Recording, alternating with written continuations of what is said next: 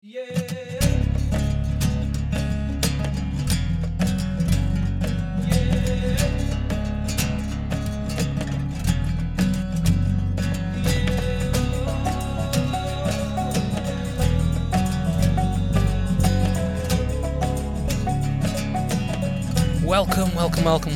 to the last podcast of 2018. It's incredible. Been a rapid year. I cannot believe that we're already at the end of the year. I've just remembered when we were sorting out our notes for how we were going to do the intro and what this podcast is going to be about, that I promised on the last podcast that you were going to tell people what you'd been doing and why I was doing the intro by myself. Yeah, that's a good point. You had a good trip? I did. I was in Austria, first time there. I arrived very late on the... When did I leave? Very late last week, basically. It was on the Wednesday. Wednesday morning you left. Yeah, and so basically I arrived at 1 in the morning, and it's always a bit terrifying when you go to another country and you're driving on the other side of the road to what you're used to. And to make matters worse, it was snowing quite heavily when I arrived, and the dead of night. But their roads are pretty good over there, so that took a little bit. If it had been like the west coast of Scotland doing that journey, it would have been horrendous. Like death, because the roads would have been a metre in snow by then, and the you potholes. said you were impressed with the Austrian efficiency for clearing roads. It was bloody efficient, I have to say. They don't mess around at all. They know how to keep the country running when snow comes. In fact, I don't think they even blink an eye. And I've noticed that everywhere else in Europe that kind of has snow, and we get it here, it's just a normal thing for them. And then in the UK, it just social... it only has to be a threat of snow. A threat of snow. And the only way I can describe it last year was if a zombie apocalypse was a way to happen. That's how people behave. We ran out of fuel, we ran out of milk, we ran out of bread. Bearing in mind that there's no... Yeah, it was bad, but it was probably only maybe 2 days that people couldn't get into a town or something. I don't go into town for weeks at a time. Today was the first time that I went into our local town, Brecon, for about 2 months, because that was the last time I had my haircut. The haircut, that's how you define your town visit. That is literally the last time I was in a reasonable... I'm not classing Edinburgh because I go there for the rugby, and I don't actually go shopping or anything within there. It's literally bar, rugby, home. So that doesn't count. Well, they're very upset, and I think this has been happening around the country. They're very upset in our local community right now because of all the council parking charges. Yeah, 22 years it's been for free in our local community, and now they've added parking charges. So now the struggling high street shops are struggling even more, because people are buying online even more than they did before because they don't want to pay for the parking in a place that never really had a parking problem. But it was never about a problem. No, it was about raising money. Funds. They wanted to raise 700 grand a year. And in the first 2 months, the local community or certain individuals decided that they didn't want the parking meters there, so they set them all on fire at the cost of thousands of pounds. So I don't think the council are going to make their money this year. We'll see. There certainly seems to be a unified approach across the entire town, because as I noticed today when we were both in town this morning, literally every local shop has the big yellow posters in. The thing I'm confused about, the whole purpose of councils and government is to make services run, and they are there for the people. So I don't understand when you have such a large amount of people saying this is not what the community wants. I think they misjudged it, I think, is the key. It's quite interesting, isn't it? Well, hopefully the businesses don't suffer. As running a small business ourselves, we don't rely on footfall, fortunately, but I can imagine how painful it must have been. Well, I noticed the council buildings still have free parking, though, outside the front of theirs. I don't think you can go park there and then go shopping there. My point being is that things generally happen to someone that it doesn't affect. It's like roadworks. When people do really serious roadworks, the person that made the decision about them being extended for a year because they've done a really crap job or something, they don't live in that area because they're not affected by it. Two more interesting things on this show. being that it's the last show before Christmas, and in fact, the last show of 2018, as Daryl said, you're not going to be hearing from us again until the week of the 6th of January. And we've already recorded that podcast. It is ready to go. So you're going to be hearing from the lady who is the design brain behind Modern Huntsman. So that'll be the first show of 2019. This show, we're keeping with tradition for the last 3 years, because we're going to give you a kit rundown, which is just, generally speaking, the stuff that we've used, be that hunting, camera gear, just the things that we use in our sort of day-to-day work and recreation that we like or think we're going to like, because some of the things on my list I haven't actually had for all that long, but I'm going to mention them to everybody listening so that you can go and check it out. And then at the end of our entire kit rundown, we've got it's actually probably not all that short, half an hour, 40-minute podcast with Sarah Farnsworth, who's been on the show before. She is an incredible field sports photographer. She forgot to mention it when I asked her what was the highlight of your year. She forgot to mention that she won Leica Field Sports Photographer of the Year. Yes, she did. Overall category. There's lots of different categories. It was tough because she was against us. Daryl won one of the stalking category, didn't you? Yes, I did. But she won the overall photographer, so she is phenomenal. A lot of you will know who she is already. She has Instagram and Facebook, and you're going to hear from her now. A lot of it is about kit and equipment and how she uses it, so it's quite appropriate that it's in this podcast. Are we going to do our bit first, and then she's going to come on, or? I think she can go on at the end. Okay, she can go on at the end. That's fine. She can wrap up the year. I was just going to say, I didn't actually talk about Austria at all. We got sidetracked. Sidetracked by talking about roads and infrastructure within the UK and the meltdown that is the UK. So carry on, because you haven't even said what you were there for. No, so I got as far as driving to location. I was doing a job in Austria, and for the life of me, I don't know where I actually was. I could point to it on a map, but I couldn't actually say. You flew into Salzburg, didn't you? Yes, I did. And then it was 2 hours east of there. And then we were in this amazing ground. Austria simply blew me away. I didn't know really. It was a very last-minute job. So I didn't really... About 4 days' notice? Yeah, so I hadn't really given any thought about where I was going. It was just a case of get on a plane and go there. And so I'd done zero research. We had one of our good friends, Andrew Banks. He'd been there for the last 2 years doing skiing. And he said it was phenomenal. And when I arrived, I can see why. He was saying that the mountain terrain was absolutely stunning, and it helped that they just had 2 meters of snow just before I arrived. And so I was doing a photo shoot. Well, it wasn't just a photo shoot, it was filming and photography for a client out there, and we spent 2 days doing that, and they were hunting chamois. And for you, that was the first time you'd ever seen chamois? Yep, first time I'd ever seen. Cool critter? Very cool, very cool. The terrain was very steep, quite dangerous in places because of the snow, and we weren't skiing, we were just wading through the snow up to your waist. But yeah, they seemed pretty used to it. They had these long, big poles that they would walk with. And with like a alpine spike, mountain poles, yeah. Alpine with a big spike on it to go through the snow. So I think that for them that was fairly normal to hunt in those kind of conditions with no skis or anything. And I don't think skis would have worked in some of the too steep. And Byron actually saw some of the pictures. One of the chamois was shot in this massive valley. I don't know if some people might have seen online the box, the tree stand that. It was kind of like the last tree stand before you enter the one you put on Instagram, the steep mountains. Okay.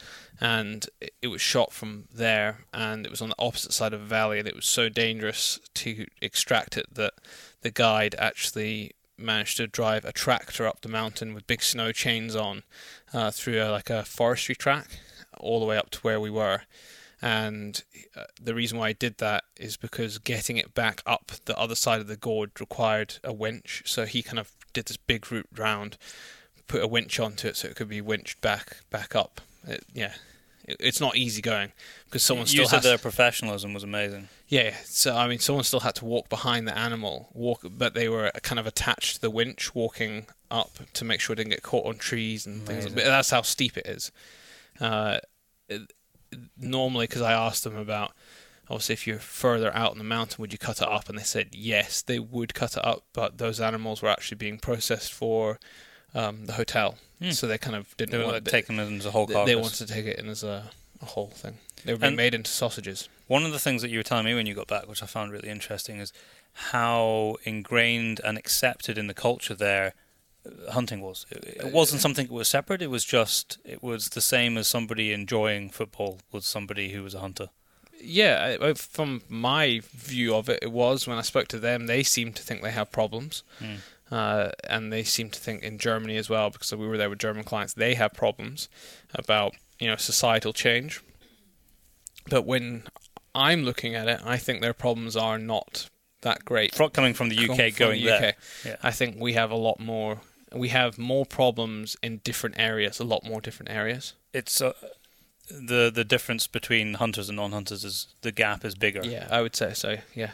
Here than over there. Small things like the back of my hotel, the guy that owns the hotel evidently just processed all his animals in plain view of the hotel, because there was a massive winch to hang animals up, and you'd never get away with that here. You would never get away with that here, and they would walk down the road with their rifles and their slips over the back. People don't even have a second glance. That's kind of and they ask you, when you go into the hotel, people you don't even know, how was hunting today, and they want to know. They want to know. Yeah, well, did you get? How was it? So it was good, and the food was good at the hotel as well. Excellent. Good Austrian food. I had schnitzel one night. It'd be disappointing if you didn't. Really. It looked like an incredible trip, and the pictures, which none of them are up yet. We haven't shared them with anybody. Look incredible. And then my flight back was a bit hellish. I took 4 airplanes to get home, and it took me 24 hours to get home, which was normally a 4-hour flight. I didn't envy you that at all. It was, you know what? It was one of those things where I wasn't actually stressed one little bit. Because it doesn't help. No, because it didn't help, and there was nothing I could do. And there was some stressed people there. You know what I think it is? I think you're more stressed if you're going on holiday than work. Yeah, maybe. Because with work, okay, yeah, there might be stress if you can't get to a job, but if you're going home, you're just accepted that it's part of the job. It's part of the job. You're delayed. There's nothing you can do. Going out to a job is different though, because you don't know what you're going to miss, and suddenly you're delaying everything. Not that it's your fault. But yeah, my first flight was delayed by an hour. My second flight, the second flight was delayed by 2 hours, and that's because the crew couldn't make it from Munich to Frankfurt, and then they found another crew, and we then taxied out onto the runway, and I thought we were away to take off, and then they powered down the engines, and we taxied back into the runway, and they then said that they had to de-ice the plane, but to add to an extra problem, the crew had then done too many hours flying that day, and there wasn't a spare crew, so they got us all off the plane, cancelled that flight. They then found a BA flight for about 6 people from my flight, and what I didn't realise is that half the plane that I was on were people from the previous day trying to get home because their flight was cancelled for basically the same thing. And then I got on the BA flight, and the BA flight was then delayed by about an hour. And then we arrived in Heathrow Terminal 5. We weren't meant to go through there. And when we landed, the bridge in Terminal 5 broke down halfway across. Come on. So we could get off the plane, and we were on the plane for 40 minutes on the ground. At this point, you're just like, I will jump. No, I'll get off, it's okay. I was like, you can't make it up anymore. No. You can't make it up. And have you found your suitcase yet? No, it's still not here. Is it even in the country? I believe it's in Glasgow. So we eventually got off once they fixed the bridge in Terminal 5 to get another flight to Glasgow, and that flight was delayed by another 2.5 hours. To Glasgow, so I got back home about 4 o'clock in the morning, and with no luggage as well. That had gone. Bear in mind that the flights were all delayed. It all came from Germany, so they literally had like 9 or 10 hours in Germany to get my bag on one plane, and they failed to do it. It'll be space though. Probably space, because that happened to me the one time. Well, my main concern is there's a bottle of alcohol in there, and I hope that's not broken. Hopefully not, because it's not a really... But glass is quite hard to break, when you press on... You say that now, you haven't got your bag yet. No, I don't. Well, it'll smell like... But anyway, you got back, which is good. And at some point, there'll be a film out, and there's also going to be a lot Not of about pictures. my journey. No, about the more exciting part with the hunting. And we will be sure to share that with everybody when we can, when it's out, because I think it'll be going out on YouTube for the clients, judging by the rest of the films. Yeah, I think so. This podcast is coming to you only 1 week after the last one, so this is actually an extra show, and it is being brought to you by the guys at Scott Country International, which is your go-to place for anything thermal, night vision, electronic in the world of outdoors pursuits. Yep, and they've become renowned for it. They also do have some other gear, because I'm actually going to mention one of it later on as well. They do. They've in the last couple of years they've kind of expanded the array of equipment that they have so from clothes to rucksacks to trail cams. Yeah. So go over and check out their websites, scottcountry.co.uk, and if you want to look at what we're just about to tell you about, it's scottcountry.co.uk/Pace Brothers. Easy. /Pace Brothers. The link will be below in the description of the show.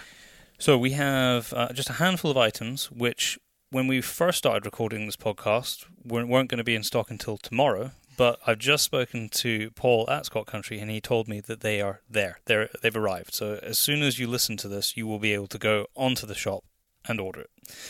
So the first thing to bring up is the Pulsar Accolade LRF XP50 thermal binocular, and the equivalent of that, which if I just scroll down my screen here, which is the LRF XQ38. The difference between the two being one's in standard definition and one's in high definition. But what is different, or one of the main and most obvious aspects that makes this different to most other thermal spotters, is that it is in fact a binocular and not a monocular. Most people, including myself, I don't actually think I've ever used a binocular thermal spotter. No, I don't think so. Are used to using just small handheld monoculars, and it can put quite a lot of strain on your eyes. Normally when you put it down, you're kind of blinded in one eye and you can see through the other. But this removes that issue because you're looking through two eyepieces like a pair of binoculars, but it has a single objective lens. So that just shows you how far it's come in the last few years. It always amazes me how far and fast the technology in night vision and thermal moves. But this is the next evolution of that. So that's the thermal binoculars. And you've got something up next, Tom? I do indeed. Then this one is a pretty damn good price, I have to say. It's the Pulsar Apex LRF XQ50 thermal rifle scope, and right now it's got 21% off at £2,739. It is actually nuts, because I remember probably about 5 or 6 years ago testing for the magazine the very first commercially available thermal rifle scope, and it cost £8,000. And you can have this now, and this has got the rangefinder on it. Can you imagine that? A thermal scope in like 5 or 6 years. Rangefinder for under £3,000. Now, if you want everything this has and a bit more, then the Pulsar Trail, so the one that Darryl just mentioned, is the kind of the basic package for the thermal rifle scope, which is the Apex. But the Trail comes in the XP50 and the XQ50, and the difference between those two codes is one's standard definition, one's high definition. But it has things like a better built-in battery pack, so you can charge. It has its own batteries, whereas the Apex uses the CR12. I can't read my writing. I think it's 123 or 127. It uses an external battery, or it's a disposable battery, or you can plug an external battery pack onto it. You don't have to worry about any of that with the Trail, because it comes with its own battery system. And the other thing is it has all the kind of niceties. It has the Wi-Fi. It has built-in video recording. All those cool bits of the extra that just goes the extra mile. So you can go and check them out, and all the intricate details are on the website. All you got to do is click through them. I didn't mention the prices of those, so Darryl mentioned the 21% off, which is now for the Apex, which is $2,739. The top end of the Pulsar Trail is $4,879, and the standard definition version is $3,589. Pretty damn good. And just in case you missed the website, it's all the W's, scottcountry.co.uk/Pace Brothers. And that's just for the stuff that we talked about here. They've got loads of other things. You can click through other things on the website as well. That's just an easy URL so that you can get to stuff quickly from us. And I'd get clicking, because judging by how quick things come in and go out at Scott Country, if it's something that tickles your fancy, then I'd probably get the order in sharp. Yeah, exactly. And we are going to double check, but their delivery they normally post pretty close to Christmas as well. They're normally really good like that. We'll find it in a minute. But yeah, if you could go check that out, we encourage you to. And like all of the things we mentioned in the show, when we've got people supporting the show, we would appreciate it if you help us by helping them, because they support us. And if you good people would go and check out their stuff and see what you like, then everyone wins. Absolutely. So the last thing to mention before we get into the kit is the competition that's running from a week ago, which we are going to announce on the first show when we come back. So it's going to run over quite a long period of time. It's going to run over a couple of weeks, because we'll mention this week of the 6th when the podcast goes out. But we gave everybody the opportunity to win a brand new, latest edition Hornady reloading manual with all the new Creedmoor loads, with all the latest powders. It's in it. It is the reloading manual that I use myself, and all we wanted you to do was go and leave us a review. So whatever the podcast platform is that you use, go and leave us a review on there. Preferably 5-star, if you can manage that. But we'll take criticism too. And I think I said on last week's podcast, which I introed without Daryl, because he was doing the big journey home that he was telling you about, was I don't think you can leave a review on Spotify. No, you can't. So if you're a Spotify user, maybe just see if you can log on to another one of your podcast apps and leave us a review through there if you're a Spotify user, please. It helps us a lot, because it helps us get ranked in better positions while people are searching for certain words and things that interest them on the podcast apps. Yeah, really cool. I was going to say another part of my journey, which was actually quite cool and probably the nicest part of the whole journey, is I got to sit next to a lovely lady, and we were with each other for like 3 hours or 4 hours or something, and we get chatting, and we got onto the topic. Well, we basically found out she was a vegan. We were talking about our Instagram pages, and she saw our page, and we started talking about hunting and talked about the podcast. And because we actually had like 3 flights together, I said, check out our podcast, listen to the one that shows. We were talking about, different things we believe in, and she actually listened to one of the salmon farming one. And when we landed, we were talking for a bit longer, and she said, you know what? There's actually a huge amount of things that I believe in that you also believe in, but it's... Well, her objection, from what you were saying, was mainly dairy.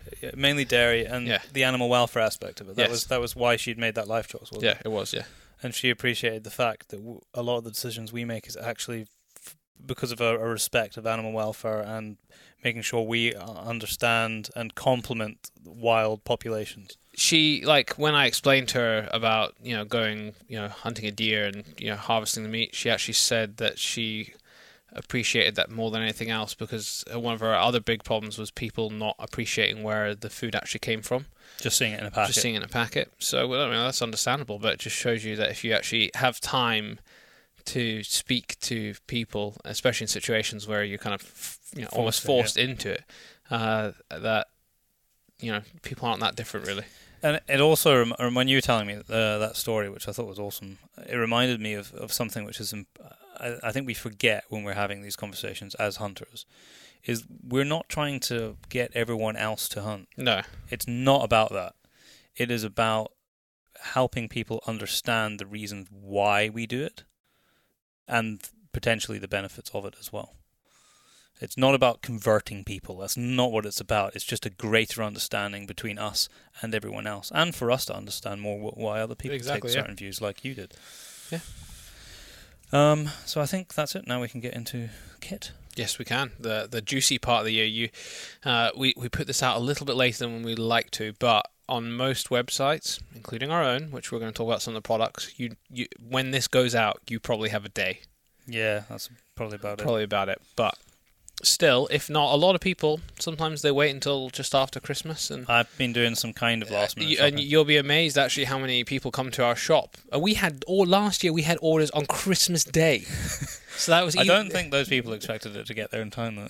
But that was someone that went, I didn't get the present I want, and I'll just order myself. Or maybe Maybe. it was a last minute thing. But yeah, these obviously these are things that will just take you out throughout the year. They're great ideas just for not necessarily Christmas, but throughout the year. But you do have probably a day to order them if you really need to. There was actually one other thing which I forgot to mention when we were doing the Scott Country wrap-up, was that their customer service is freaking awesome. It's probably one of the best in the industry. So if you have any confusion, because it confuses me because the technology moves so fast when I'm reading about the different types of equipment, and you're trying to make a choice between one or the other, don't hesitate to pick up the phone and speak to them, because they've got a team there and they really, really know their stuff. And tell them we sent you. Yeah. And then you'll be looked after twice as good. Okay, so with that out the way, I'll start with the first thing. So the first thing on my list, and I've actually been asked about it on Instagram with a couple of pictures that have been up in the last year, was what jacket are you wearing? So for the answer in those pictures that it was relevant to, was I was wearing one of the new Swazi Tar Ultralights. Which is not out yet. It is not. I had one of the prototypes, which I wore for the first time over a year ago in Nepal. And I wore it there. We actually left those jackets there. Simon and I left them with the guides. And then I got another one sent out before I went to New Zealand. So I've worn that in New Zealand, and I've worn it through some of our winter now. And I love it. I know that they made some changes between the first one and the second one I got. And that just shows you how seriously they take their development. You know, they have stuff out in the field for a number of years, and they're making changes and adapting it so that they can deliver the best product to the end user when eventually they release it. I mean, our listeners probably know better than us, because they can go back and they might have recently, the one that Davey Hughes has been on twice, and he was talking about, I think, the Tar one that I've got. It's just the Tar. Just the Tar. I think that went through about 5 or 6 years of development before it was released. And I like that. Yeah. Well, the ultralight is a very similar cut to the Tar that you might be more familiar with. But it's made from a completely different material. It's an ultralight waterproof material, and it packs up into nothing. I think it weighs, I don't have the numbers at my fingertips, I think it's like 430 grams. It's basically nothing. Obviously, being a lightweight material, it's not going to be able to take as much abuse. Battering, yeah. But I haven't damaged it yet, and I haven't been wrapping it up in cotton wool or necessarily being careful with it. I've just been using it because that's how he wants me to use it. Since you're on jackets, I was going to mention my jacket, which is the Swazi. It's Swazi. Yeah. Swazi Tar, and I've been using that now. This is a soft touch one. This is a soft touch one. Honestly, one of the best jackets I've ever owned. I use it in so many different situations. This year, we've, from cold to even the warmer summer days. I'm not talking like the height of summer, but I'm talking like autumn. Even then, you can zip it down, and it's small enough. It's not as small as the one that my brother's talking about, but it's still small enough that you can just put it in your backpack, and it's not going to cause too much of a hindrance to you. It's, I don't know. It's here's a good example of what, I mean, all the stuff that we're talking about here. We're not being paid to mention. No. But here's the best testament is that jackets have been purchased at full price for friends and relatives. Yeah, I think that is a testament. Because we got given the stuff that we were wearing, to be completely honest. But that's because we weren't given it to review or anything. This was given to us to use because we were on projects and give feedback to the company, not necessarily. Because we knew Davey, and he was like, we'll hook you up with some kit. But we have cupboards full of kit. Cupboards.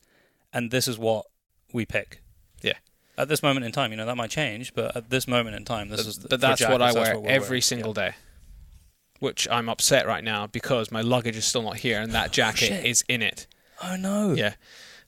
But in terms of cost, it's about £400 with postage. And I have to say, okay, that is... I would say that's exactly where those jackets are in terms of the market. It is a lot of money, don't get me wrong. It's a lot of money, but you will not be buying another jacket again for years. Yeah. And their service is very good. Their service is very good. It is worth the money. It's worth that investment. It's the kind of jacket when you put it on, and it's a day like we had yesterday, which was kind of looked like a meteor had hit and the sky was black. It was and game over. Game over and sideways rain. You put that on and you have the confidence that you will go out in the rain and you'll be fine. That's the kind of jacket it is. There's actually... and it goes to your knees. Which I really like. Which is really cool. So does the ultralight one. There's a video out, just you said quite recently, Daryl, that Davey's on talking about, and that you can see in the factory it being made. Yes, you can, yeah.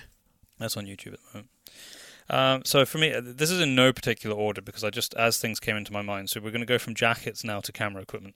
Rode Link. Now a Rode Link is a wireless microphone system. We bought the first Rode Link about a year ago, and prior to that we'd been using Sennheisers. And the Sennheisers were fine, but I mean, I've literally had the Sennheisers for about 10 years. They're very expensive, 500 plus. For the cost of them, they are not good value for money. No, I don't think so. No, and I don't even think the audio quality is that much difference. So we bought the Rode Link actually as a backup, and I used them for the first time in Angkor in Nepal a year ago, and they were awesome. I was so impressed with them. So we started to only use them. And we've just recently sold the Sennheisers, and we bought another Rode Link. They're £230 for the transceiver and the microphone cable and everything like that. Yeah. The only thing I would say about them, which just keep this in mind, is I've had a small issue recently which I need to investigate and try and fix. Because it's a digital because it speaks digitally rather than an analog, I had it interfering with another mic when I had it turned on. So I need to look at that. So just something to bear in mind. I don't have the answers to that yet. I'm going to move straight on to which kind of goes with the jackets, because we've talked about it before about layering, and like you cannot rely on that jacket for pure warmth. It's not that warm a jacket. It's not going to happen. You have to do it with a layering system, and typically, like when I was in Austria, it was -13, and I wear a t-shirt and incidentally a Swazi fleece. Fleece layer on top, micro fleece, and then I wear the jacket, and that's suitable for -13 while walking. I could actually lose the fleece and just have the t-shirt. Incidentally, I just remember we got an email from someone. I apologize if it never got replied to. We have been it will have been so busy. I'm up to date. Yeah. Someone asked me, I think it was, about how I cope with sweating so much. Oh, it must have been to your personal account then. Maybe it was my personal account. Because I don't remember that email. It might have even been a message on Instagram or Facebook. You're a machine when it comes to sweat. Everyone knows about it. When I've been in Norway, Lisa, she jokes about how much I sweat, and it's not about me being. I mean, I could be fitter, but I'm working on that currently. But it's seriously, it's not about me being unfit. I just sweat. I'm just that kind of person. Sweat a lot. And there's no way to counteract it other than you have to be smart about the clothes you take up. So I will take a spare t-shirt with me. And when you get to the top, or you know that you have completed the hardest part of your journey, then you swap t-shirts, and that is the only way that you can keep warm and be comfortable for the rest of the day. There's no other way around it that I've figured yet. So that is simple. Keep a spare t-shirt. Because if you're wearing the micro fleece and the t-shirt underneath, only the t-shirt will be the wet bit. Yeah, because the micro fleece wicks. That's quite amazing. But is your Klima layer, is that a separate item? Yeah, so I was kind of going on to that, of a layer that I've started using. We started using it in Svalbard, and I've continued to use it, particularly the trousers. The netted ones? The netted trousers. And I saw these when I was in Norway a few years ago. I was like, I want a pair of those. Got some. And the only way to describe it is they look like a string vest, or like Raz Nesbitt's kind of string vest. That's what it is. It's just a netted fishnet material. You could maybe cross it over with some nightlife or cross-dressing at the weekend. If you want to see it, there's actually a picture of me holding a camera on our Instagram, and I'm wearing the top version of it. Yeah. But in a picture, you can't. The fishnet is very, very tight. So from a distance, you can't even see that there's holes in it. But there is. And Joseph took the piss out of me repeatedly for it. Just the weekend past, -13 in snow up to my waist a lot of the time. My trousers got wet because I was just wearing my normal trousers and gaiters. And eventually, after a day walking through snow, you melt the snow on your legs, and my trousers were frozen. My legs were warm. Really? And that's because I was wearing those fishnet tights underneath. Fishnet tights? That's a whole other thing. That's a whole other thing. That was a different I was list. wearing I was wearing those thermals underneath, not fishnet tights. I don't own a pair of those myself. Moving on. Moving on, I might as well talk about trousers, since they go underneath the trousers and not underneath the skirt or anything. Fjallraven trousers, Which I can also attest to. I'll back up everything Daryl's about to say.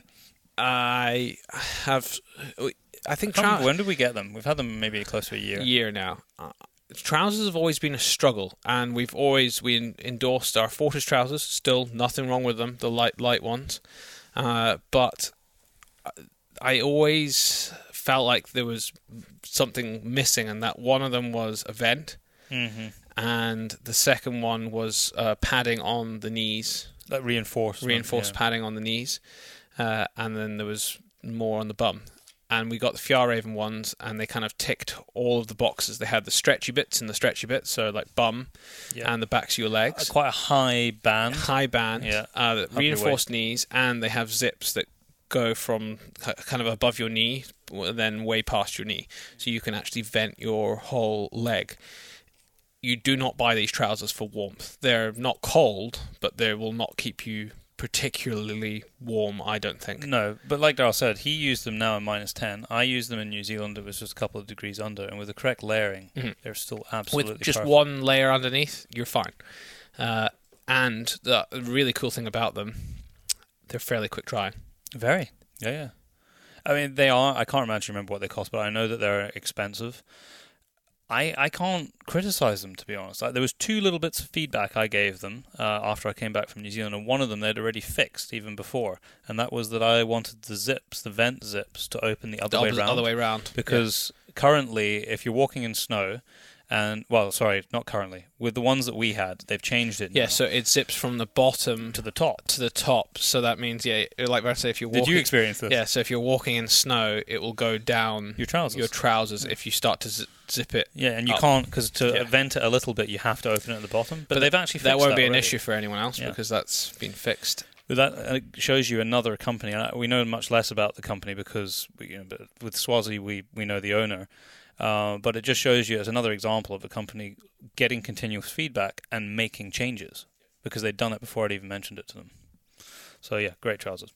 I was going to say, they've actually got kind of not built-in gate. No, they do have. It is built-in gate. So they've got a clip on the front, and then you can tighten and loosen it to put it around boots. They've got like 2 pop button things at the bottom. It actually works. Yeah, and I'll tell you something. Here was another bit of development, because when I was explaining about my issue with the zip, was that originally when they first designed those a couple of years ago and had the built-in gaiters, the hook was the other way round, more the way that you would expect it to be. But somebody got their toenail caught in it while they were putting on the trousers and ripped their toenail off. Oh, that's horrendous. So they got, I don't know if they ripped it off, but it hurt them.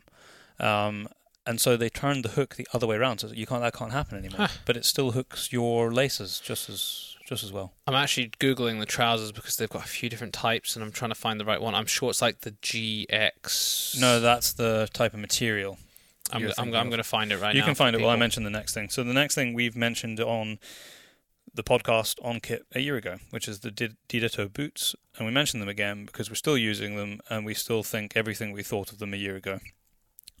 I don't know how many pairs of boots that we've bought, not because we've had any issues with them, but because we give them as presents to, and a lot of family members and friends end up buying them as well, just off recommendation or seeing the boots that we're wearing. I mean, there must have been 10 pairs of these boots passed through this household. In our household, there's 1, 2, 3, 4, 5. Yeah, there must be over 10 pairs between the welly boots and the walking boots. Yeah. So there you go. I don't think I need to say much more than that, but you can go and have a look. Just Google Didetto boots. And if you don't believe us, go on any forum on the groups on Facebook and say what boots, and I guarantee you the first few comments will be exactly what we just said. Yep. Very lightweight, very well made, and they look good too. I mentioned dry sacks on the podcast a year ago because we just bought a whole bunch. And now, having used them for a year, some of them have started to give up the ghost. But so what I can tell you is the ones that I've been most impressed by were the ones by Carrymore. They're generic not a particularly expensive climbing and outdoors brand. The dry sacks are a little bit thicker than some of the super lightweight ones, but the lightweight ones that I've got, which were I can't remember, they were a Norwegian brand. I can't remember who made them now. The lightweight orange ones. Yeah, I'm not sure who that is. They've actually two of them have got little rips in them now, and that's just from using them, folding them up, using them. Yeah. Probably being a bit rough with them, but I mean that's just how we use our kit. The Carrymore ones have been great, but they do weigh a little bit more. Are you still looking, Dari? I'll be honest, I'm struggling to find them because I didn't realise how many different trousers they have, and they kind of all look fairly similar. I mean, I'm in the hunting section right now, but they might not actually be hunting trousers. I'll mention the next thing while you do the last bit looking. I'm a big fan of axes and blades. I always have been, and I bought myself a splitting axe about a year ago from Hultfors. Hultfors? I think that's how you say it. They're Swedish or Norwegian, one of the two. Scandinavian.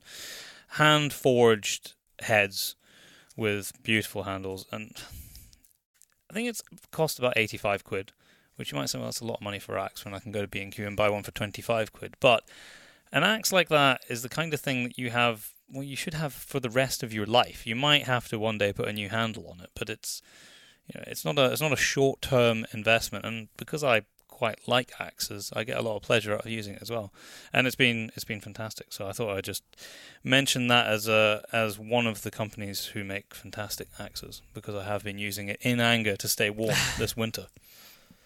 I honestly can't find the trousers. So if you want to know what the trousers are and you genuinely are interested in buying them, send us a message or email us, because we will know by the time this goes out, because I can't, because my trousers are in my bag, which is currently away somewhere else right now, but we will be able to give you exactly, because it'll be on our trousers. The Keb, I think they are.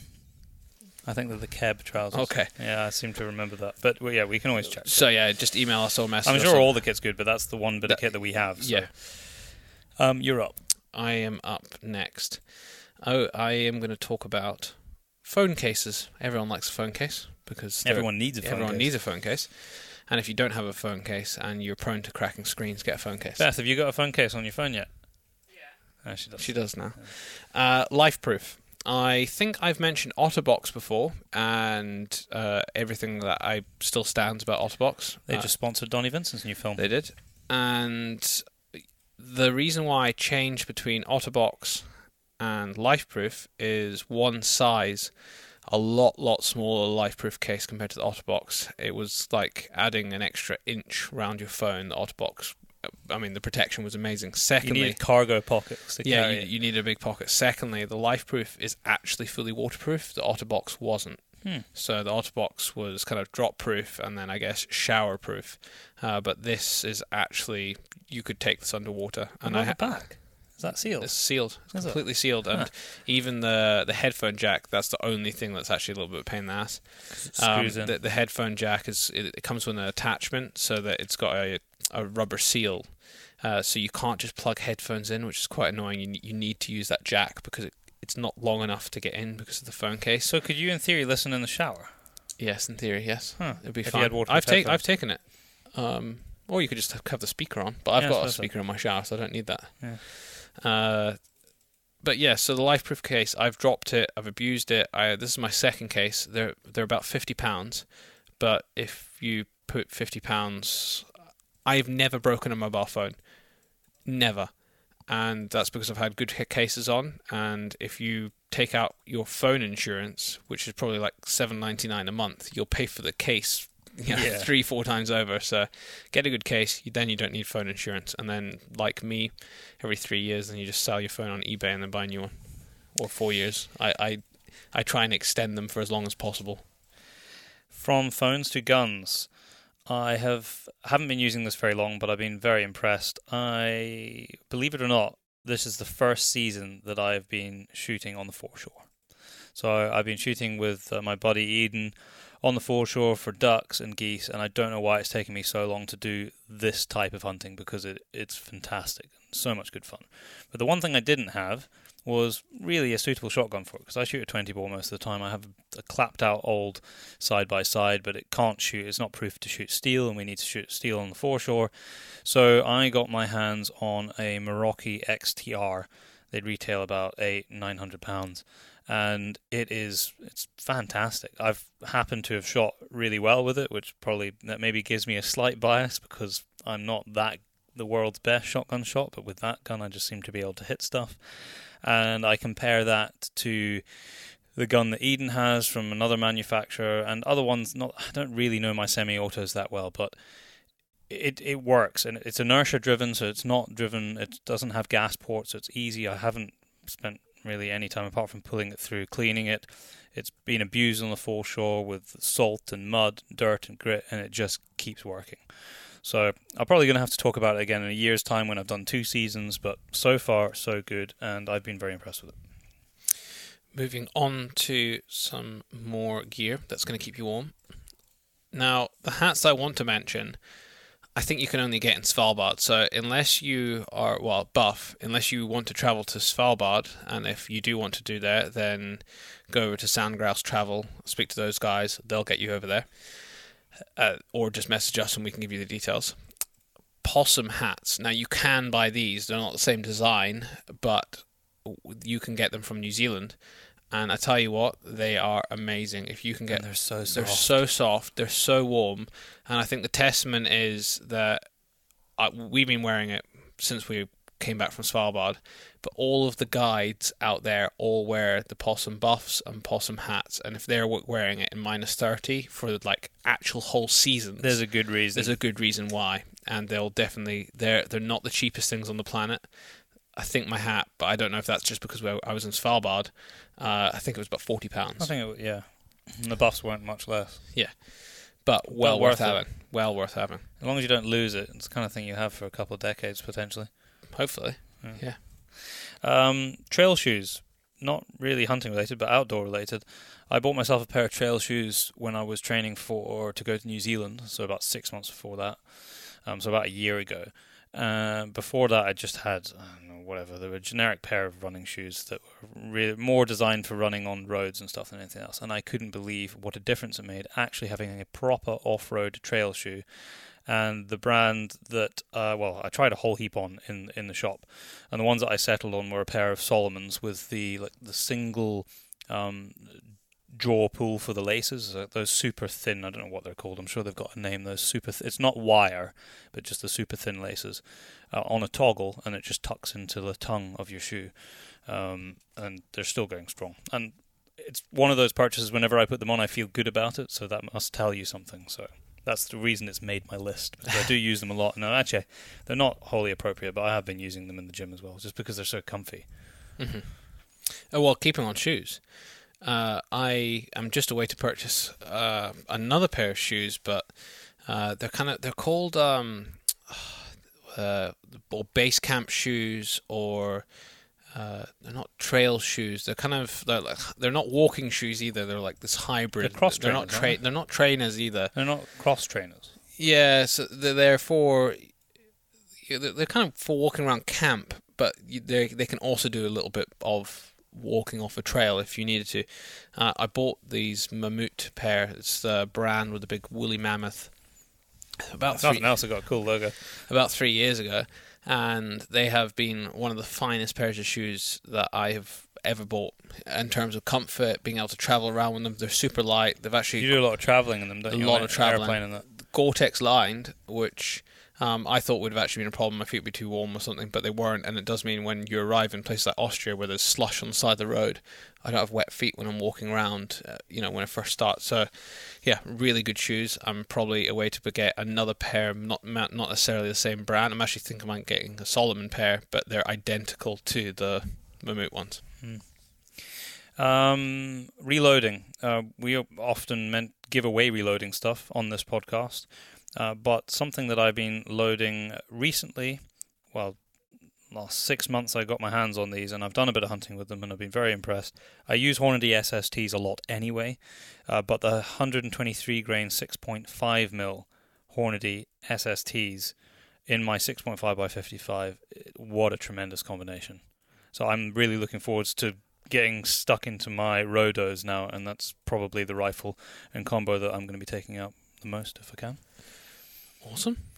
Now, I've got an item that I've probably mentioned every year as well. There's a few of these, which is gaiters, Fortis gaiters. I think they're about 30 to 40 pounds. They've lasted me year after year after year, and I love them, absolutely love them. I was using my Swazi gaiters in Norway, and although Byron's got on really well with them, I didn't get on too well with them, me personally. So I've gone back to my Fortis ones, and they work fine in the snow. They've worked fine everywhere else, and the only thing that I would say, there's a few design things that I would like changed on them. There's a little bit too much Velcro on them.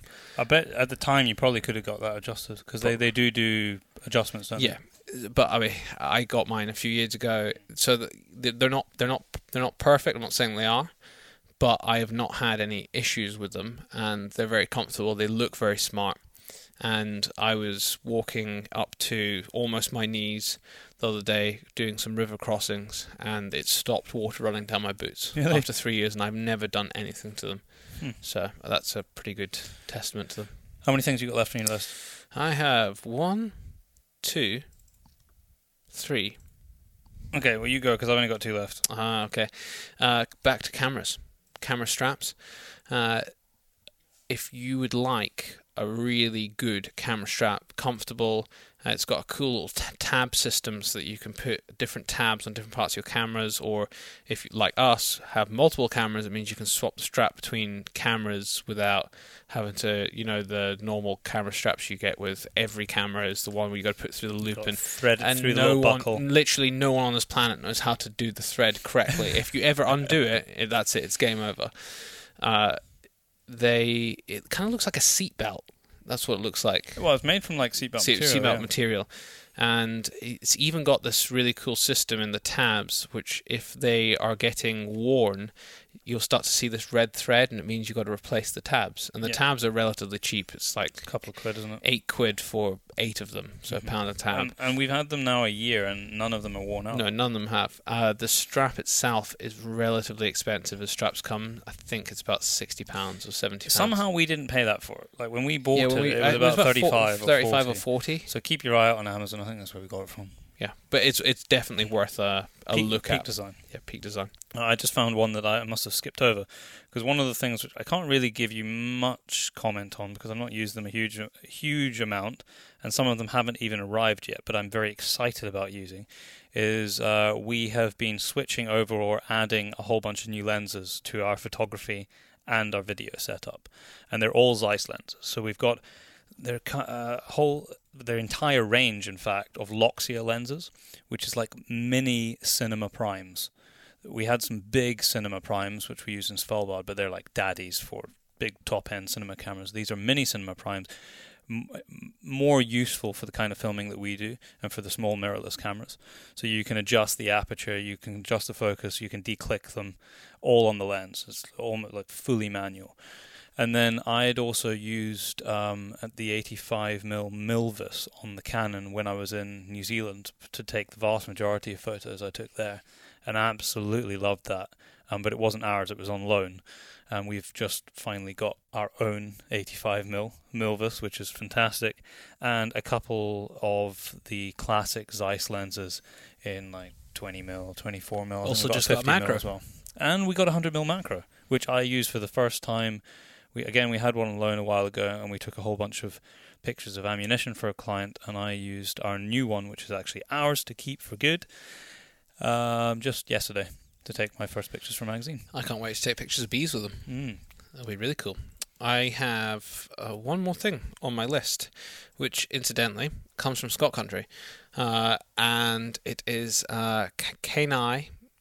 I'm pretty sure I asked Paul how you say it, and it's it's Kenai. Yeah, Kenai backpacks, and I've had one now, I think, for about 6 months, and I've taken it in a few different locations, and I really like it. It's actually very comfortable. I've been using it as a backpack for traveling quite a bit. It's a perfect size. My other backpack before was a bit too large, and this one is it looks less military, or classic military, I should say. It was designed World War II era, so it's got kind of vintage look, doesn't it? Kind of a vintage look to it.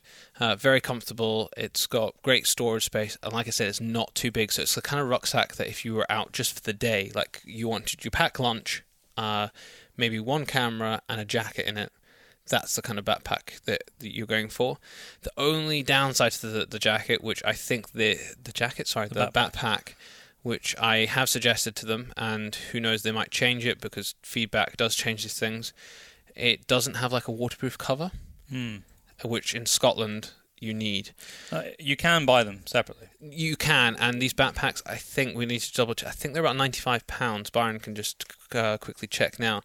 But me and Byron have actually bought waterproof covers for our other backpacks that needed changed, and they're about £8 for quite a large waterproof cover. So it's not the end of the world. And yeah, they will. There we go. That's the big one. This is what you've got. £99. Yeah. Yes, there are. They have a whole range of other ones as well. £94. That's your picture. That's my picture. There we go. So £94, and yeah, I would seriously have a look at that backpack if you're considering something. There's heaps of choice on here. I'm just scrolling through it now. I can give you the exact name of the one I've been using. It's the Kanai Pro Gear. What's that word? Traditional backpack. Yeah.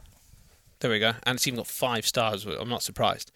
And you can see it's actually the picture I took with ammunition. That was us on the range with the backpack. It was, isn't it? Very good. Yeah, so definitely check that out. I just got 2 things. One's more of kind of a recommendation than anything else. Is I have just got my tar skin and skull, my chamois skull, and the antlers from a fallow deer that I hunted in New Zealand. They've all been sorted and tanned and cleaned by Big Game Taxidermy in New Zealand, and they're already on their way. And the service has been fantastic. Obviously, I haven't seen the quality of the work of mine, but I've seen other stuff that they've done. Joseph, who I was hunting with, recommended them, and their work's absolutely exceptional. So I've no doubt that the skin that they've done for me will be as well. But the service has just been fantastic. So easy to deal with, and the shipping company, I can't remember what the shipping company name's called, but it's a different company. The guy called Jeff there has been absolutely brilliant. So I'm looking forward to receiving that in early January. So yeah, it was just a shout out really. Big Game Taxidermy New Zealand. If you're in New Zealand and you need something done, I'd send it over to them. I was going to add one other thing about the backpack, which I think is a cool feature that I should talk about, is that I've this other backpack I've been using for years, and it's a thing that I really like on backpacks is its accessibility flaps. So when you pack your bag, you don't need to pull 3-4 items out to get to something at the bottom. Yeah, so there's a zip that goes all the way down the side, and the back piece actually as well unzips, and you can actually sit on it as well. So you can actually sit it on a little seat. So this side panel here allows you in. It allows you in, yeah. That's very good. Mm-hmm. That is very useful. Yeah. Nothing more annoying than having to take everything out to get to the thing. So that's at the bottom. you don't actually have to do that with this one. And the very last thing from me, which is actually more a question for all of you good folks, is because I haven't been had the need to shoot steel cartridges for very long, I've only just started to buy a few boxes. I had some in the cupboard, some Ely VIPs. That's what I've been using for geese and for ducks. So I'm completely open to recommendations on steel cartridges. So if you'd like to tell me what you have found works well, and importantly is good value for money, because we all know steel's bloody expensive, then I'd very much like to hear from you. Yeah. And that's my last thing. That's it. I had some podcast recommendations, but it's my last piece of kit. Okay, podcast recommendations on we go. I think probably at least one of these is going to be the same one I mentioned last year, but I just picked 3, 2 of which I think will be new. BBC Farming Today. Most people in the UK will know of BBC Farming Today, although probably don't listen to it because it's on at like 5:30 in the morning. And most of the time I'm not up that early either, but they do a podcast. So they're very short programs, very, very topical about what's going on, much more relevant to what's happening in the UK and Europe, but probably interesting for anyone around the world. And they're about 20 minutes to consume. So you can listen to the whole week within a couple of hours. It's a really good BBC quality program, very well produced, very well researched, and they have the budget to travel around the place to go and see people, which is great, and visit factories and do live broadcasts from there. So it's one that really does keep you up to date with what's going on. And although it's farming today, it's not all just agriculture. They do touch on, so they had something on grouse moors recently, in the last few weeks. The Mountain and Prairie podcast, which I think is out of Montana. All of the shows they do on there, you might not find 100% down the line of interest for people who listen to this podcast.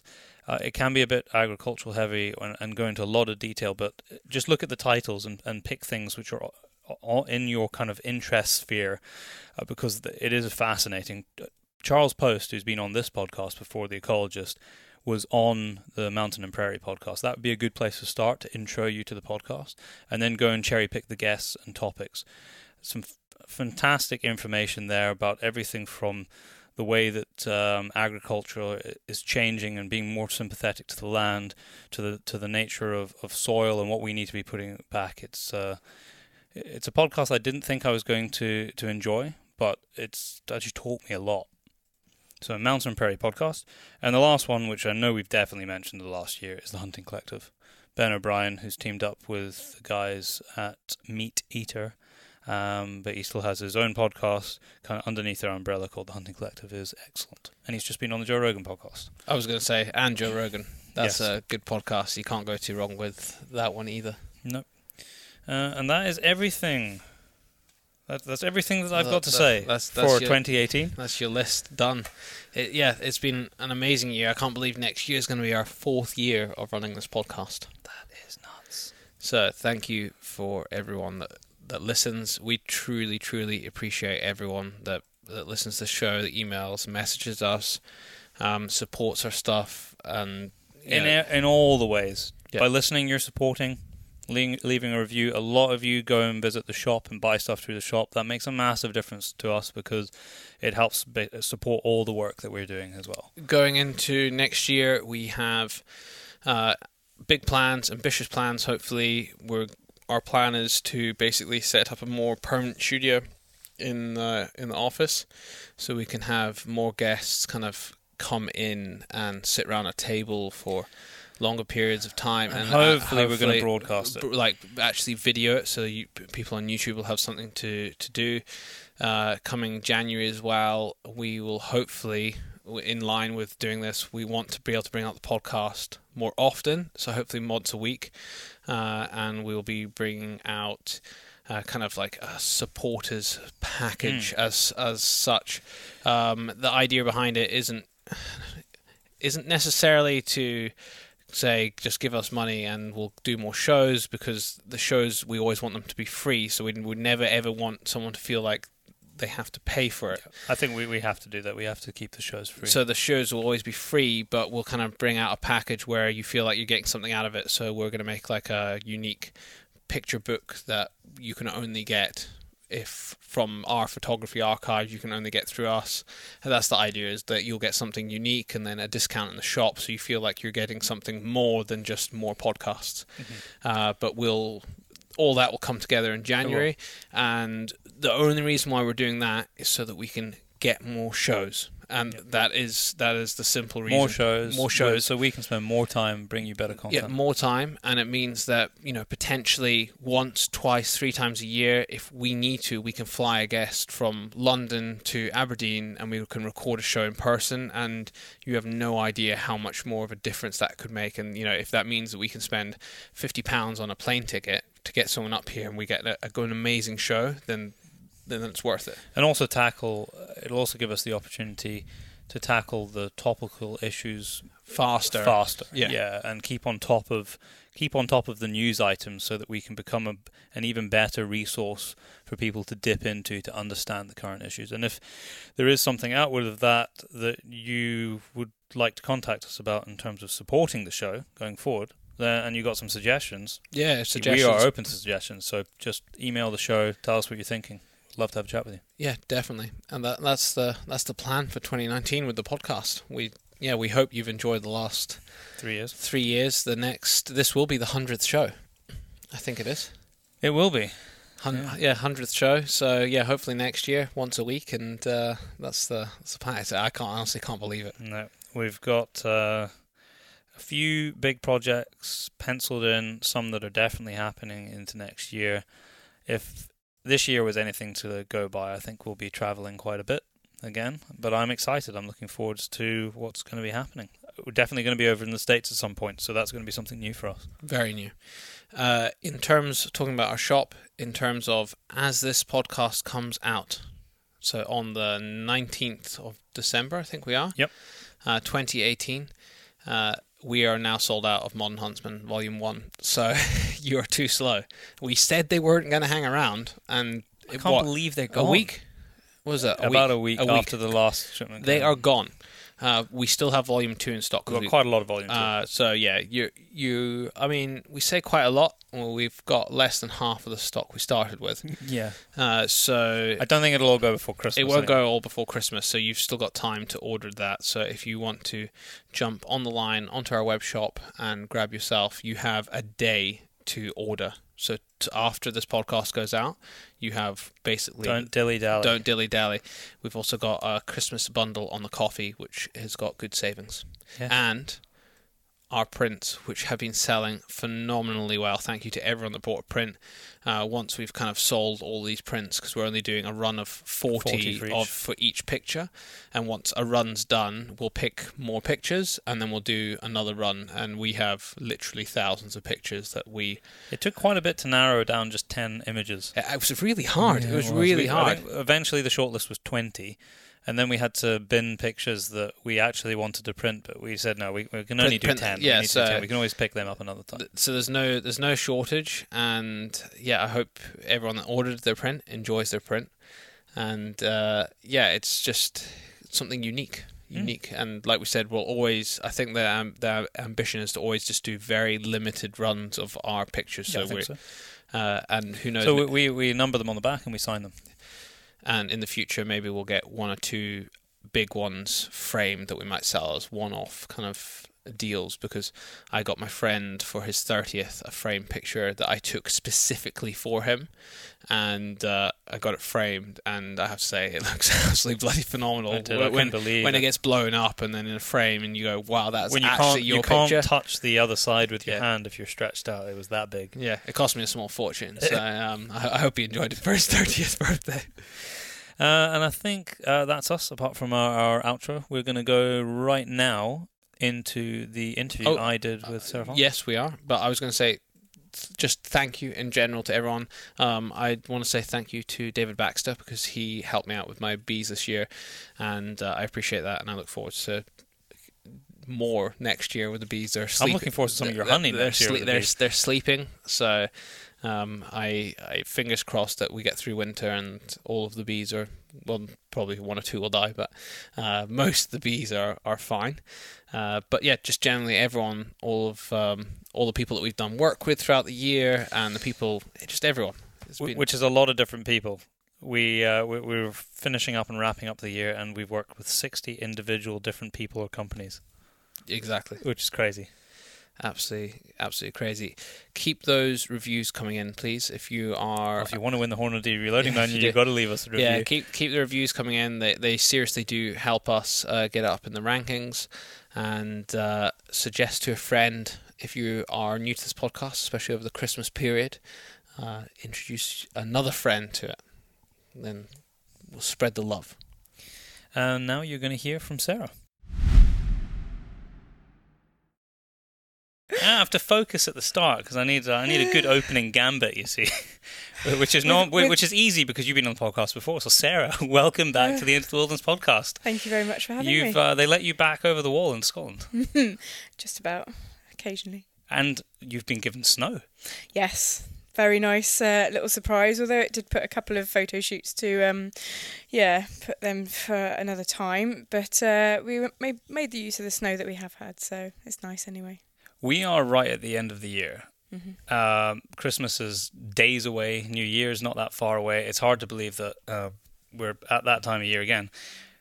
Give me kind of a review. Has it been a busy year for you? It's been an incredibly busy year. Very, very busy. I've never known anything quite like it. Probably didn't help trying to plan our wedding alongside all the work as well. That feels like ages ago. So, it was 3 months ago. So trying to get all of that organised alongside running the business and taking on new clients and a lot more work has been, I'm going to say a lot of ums now. I'm trying to... But it's been hectic. It's been very hectic, really hectic. Give an idea for people what the life of, because it looks so idyllic, and we get messages like this all the time. Oh, that's awesome, because you're always in cool places, because that's the kind of photography you do. It's the kind of film that we do, is that you're with normally awesome people in amazing locations. Yeah. But give people an idea of what the life of a freelance photographer is like, because you're never at home. No, it's pretty exhausting, if I'm honest, and you just sort of keep running on adrenaline. And it's the times when you actually stop and you have a few days at home that's when you actually get knackered, because your body then stops. You can keep going for so long. And it's probably nowhere near as extreme as you boys when you're heading off to really, really wild places and really extreme places where it's it's harsher on the body probably for you guys. But doing the field sports stuff in the UK, certainly into the winter this year, it's been pretty full on. So yeah, probably 1, maybe 2 days out of 7 we're at home. The rest were away. I mean, right now we've been away since last Monday. I dread to think prior to that we'd only spent a couple of days at home. So your dog's well travelled too. She is very well travelled. Poor little devil ends up having to go in her crate and does a lot of travelling, but she gets to see some cool places with us, or she goes and stays with my mum and dad who look after her, which is very handy, to be honest. Have you got a highlight from this past 12 months? Other than getting married? Okay, sorry. Photograph it. I was going to say. Given that Adam is sitting right beside you, it is good that that is what your answer was. Outside of getting married, which obviously would be your highlight of the year, work-wise, have you had like an event or trip or photography that has been just particularly captured you? When you're doing it all the time, I know for us, we're filming all the time, we're taking pictures all the time, and sometimes it becomes a little routine, and then every now and then you get something that just sparks you again. It's like, this is why I do it. Yeah. There's been a lot of different... I'm just casting my mind back across the year as to the different clients and the different work that I've done. But in November, I was lucky to go out to Texas for a client doing some photography of quail hunting, and that was totally different. And yeah, that was a pretty cool commission to get that job.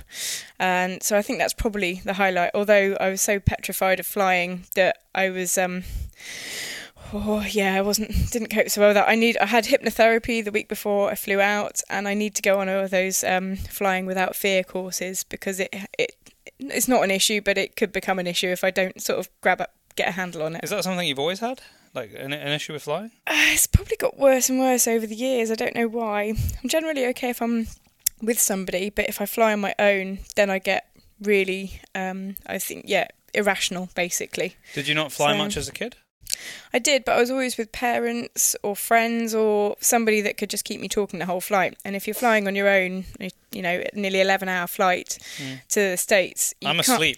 You can't you can't really just sort of keep sort of prodding the person next to you and going, do you fancy a chat? Do you want to just keep talking to me whilst this little bit of turbulence is going? So you should listen to more podcasts. Well, I did listen to the Ed Stafford podcast on the flight over to Texas, and that was actually a big help, because it was a nighttime. No, it wasn't. It was a daytime flight, but there was obviously, it gets to that point in the flight where everyone sort of goes to sleep, and I couldn't sleep. It's quiet and you're alone. Yeah, so and the lights are out. I could stretch out a bit because there was very few people on the flight near me, so I could stretch out across 3 seats and just sort of chill out and listen to that. So that actually was a big help. I'm not blowing smoke here, but yeah, it did help to listen to the podcast. Probably more to do with Ed than us being on the show. He's quite an inspirational guy. If he can walk the Amazon, you can jump on. Well, that was it. It was kind of it was a bit like that, to be honest. I was like, what am I doing, Sarah? Come on, just pull yourself together, love. Oh, well, that's, your I saw the pictures from your trip to Texas, and the quail hunting looked awesome. Now, the only quail hunting that I've experienced has been in New Zealand.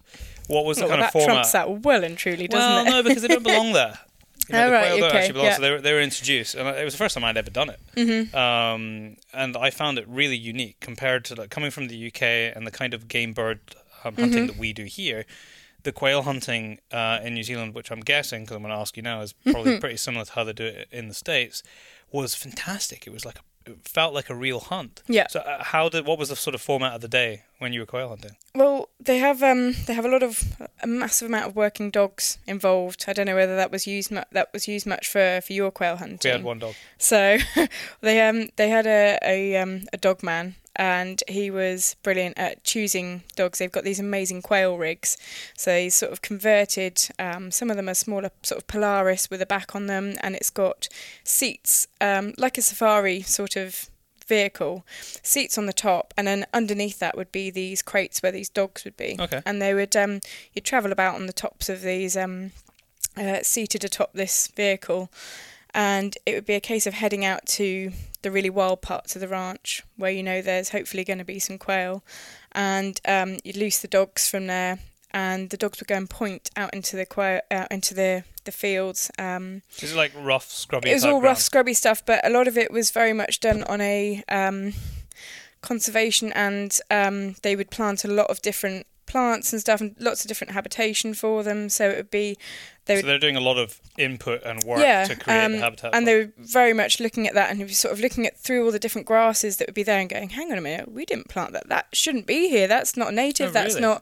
That's not good for the rest of the ecosystem here, all that. And they'd be like, right, we're going to have a little look at how we can sort of maintain that and keep an eye on that particular type of grass and things. So which was, that must have been interesting. Yeah, it was obviously a little bit over my head because I don't really know how the Texan sort of how it's it a totally works different landscape there. for you, yeah. And it almost reminded me when we came into the bit of ground, it was almost quite African in the scrub, really sort of sagebrush, and you walk through all the grasses, and the smells of everything that you walk through was just fantastic. It was really fragrant, which I wasn't expecting it, because you come to the UK in the winter and you walk through grasses and everything's a little bit dead and a little bit. It is, yeah. So it was fascinating for that. And then you get to a point where you're walking through the ground, and the dogs all of a sudden they'll just point, and they'll stand stock still. I mean, it was almost comical because I've never seen dogs stand still. It was the only thing that would frozen move. in time. Frozen completely. It'd just be the eyes would be moving side to side, like waiting for the boss or somebody to come in and just sort of thing. So they would point, and then at that point they'd send in a cocker spaniel, and that would then flush out the bird. Poor pointers. So the pointers would just be there. They would just. I don't know whether it works differently elsewhere, but from what I saw, the cockers came in as mad cocker spaniels do, and push out the birds there, and then the guns. At this point, the guns are somewhere close to where the pointers are pointing. Yeah. So how many dogs were working at a time? 2, 3. I think 3 pointers in at various spots. So there'd obviously be a couple of dogs that would go on then, and they would point at another spot. So you'd always be sort of being able to keep on ahead and looking at furthers. So yeah, be able to shoot a couple of quail, and depending on which gun it was closest to, because there's only a couple of guns, it was just a family thing. And then and then you'd be watching, you'd be going, oh, hang on, another dog's pointing, and it was really very different to what. Sounds great. I don't know what it's like elsewhere in the States, whether that's how they work it. I've never seen it any other way. So yeah, it was a very different experience and pretty cool to photograph, but we were expecting it to be blue skies and that kind of crisp, cool, like our autumns that we get, where it's the lovely crisp frosty mornings and stuff. Nope, none of that. It was just leaden flat skies, because I think they'd had the tail end of a hurricane come through, and it was just that tail end of cloud cover that kept it all quite flat. It was quite cold, a lot colder than I expected. I didn't really bring quite enough warm clothing. But you got some good shots. So I got some good shots, so that made it all worthwhile. So my question, on a shoot like that, because I've not done a lot of photography of that style of shooting. I've done a little bit this year of walked up grouse, which is kind of similar, with pointers. And if you've never done it before, kind of knowing where, especially if you've got more than one dog working and you've got multiple people around you, sort of knowing where to point the camera and how to set up your camera for something like that could be and can be a bit daunting. I know I got it completely wrong the first time I did it. How do you set your camera up to be able to do that? Because if you've got, for example, what I was thinking is, I always used to, if I'm to think back how I used to do it in the early days, it was always sort of one shot focus without really using any of the autofocus tracking, but there's stuff going on all the time. So how do you set your camera up to be able to let you to jump between somebody to shooting to suddenly you're trying to track birds flying across the sky? Well, I always use my harness, my double camera harness. So I had 2 cameras with me at that stage. So I had one camera set up with my 70-200mm lens, so that I could shoot the second or third gun away from me and just get a few portrait shots, because we were focusing on not just on the sport side of it, but also of what the kit they were using and what they were wearing in order to get some good content there as well. So I had the camera set up, for that, and continuous shooting for that, just to get what action shots and sort of close-ups and details. And then on my other camera, same camera bodies, the Nikon D5, I had my 17-35mm lens, and that is pretty wide. It's not as wide as my 14-24mm, but that's been away for a bit of a service because it's taken a bit of a hammering this past few months. And I had that lens, which I set up on a had much more in focus. So I'd normally shoot the 70-200 probably at, I don't know, wouldn't shoot it at 2.8, but 3.5 kind of thing, 3.2, 3.5, maybe f4 if I really needed to, but I try not to do that. And then, the 17-35, I'm probably shooting at 5.6, between there and f8, depending on how much I needed to get in focus. But if I wanted to get a panoramic shot of the gun taking the shot and the dog flushing the bird and the bird up in the sky, because obviously they don't necessarily fly massively high, so it's just a case of getting that all-encompassing shot, I guess. And you generally stick on the heels, or I stick on the heels of one of the guns. It's relatively similar to a walked up days that I've done here in the UK, I guess, with just rough ground with just pheasant and partridge, not grouse. I've not done a walked up grouse day. You'll enjoy that when you have a chance. I know. I love it. I was supposed to do a couple earlier on this year, but obviously a couple got cancelled. Yeah, of course. Due to the year we've had. Yeah, not good for grouse. I generally stick on the heels of one of the guns, and then if it looks like the bird's going to come back, sort of fly over you, just duck down, and you've got ears on. You don't mind it shoot over your head, and that's fine. So they're always safe. So having with the dual cameras, that gives you a lot of flexibility there. Completely. It's not something I've done. I wouldn't be without it now. If I only had to get one style of imagery, it would be fine just to have one camera, or just to get close-ups and details. I've got a 35mm, which goes down to 1.4, and I love that. That's really good for. We use the 35mm 1.4 a lot. Yeah, it's one of my main for product stuff and kit. It would be a main lens, and because it's lightweight and it's you can keep it on you at all times. Yeah, it doesn't stick out on my like a 200mm exactly. lens. So I really love that lens. And your dual harness that I saw you with at Scone this year, how does that work? Is it actually 2 harnesses, or is it one harness? No, it's that has one 2 harness. cameras? It's just called the double harness, and it's got various fixings of Velcro and clips and straps, so that you can adjust it to your body shape and size, and it has different lengths, and it's just got really handy little quick release clips, so that you can just swap it around if you need to have a change of camera bodies or whatever you need, really. I'm not sure when this podcast is going to go out. I have a feeling that we might very well tag it on with a show that we're going to record tomorrow, which is going to be our kind of review of kit of the year. Yeah. Which is just generally speaking stuff that's either in the car or in my cupboard or in Daryl's cupboard that we've been using throughout the year, whether that be hunting or camera kit or whatever. It's just whatever picks our fancy. It's I think last year I literally just grabbed all the main bags that I take places and brought them into the office and then tipped them out on the floor and kind of talked about what I'd be using. Gosh. The camera kit, and things that you use in your field out taking photographs in the great outdoors. Yeah. Can you think about a couple, either new bits of kit or things that you couldn't live without? Maybe things that you've changed. Doesn't have to be in the last year, but in the last sort of period of time. Because I imagine there will have been an evolution of equipment. Very much so.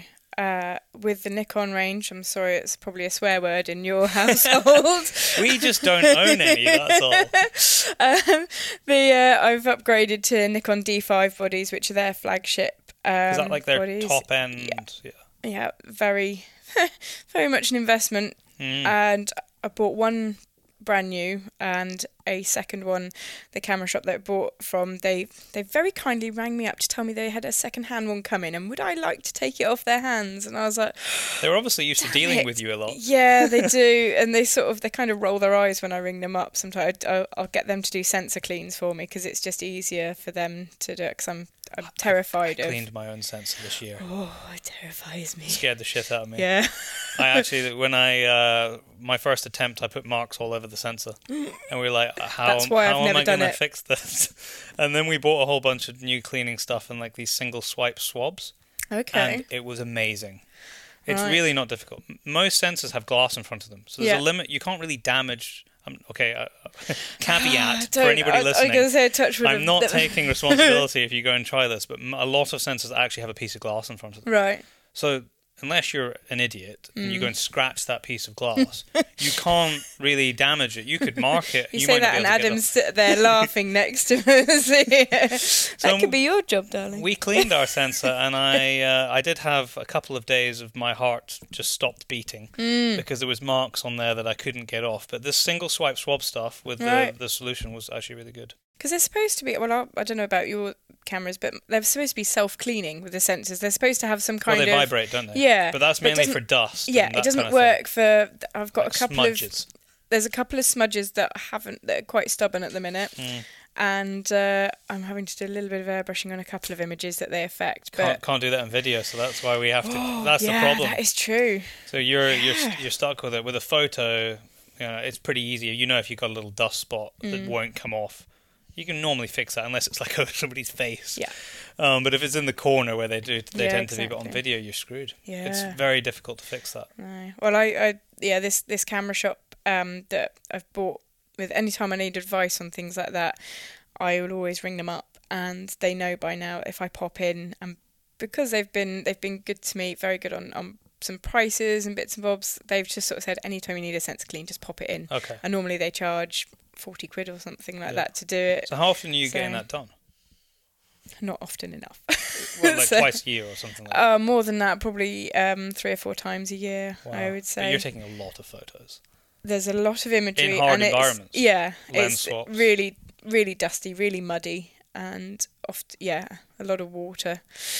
That's the one thing I wish was that they were slightly more...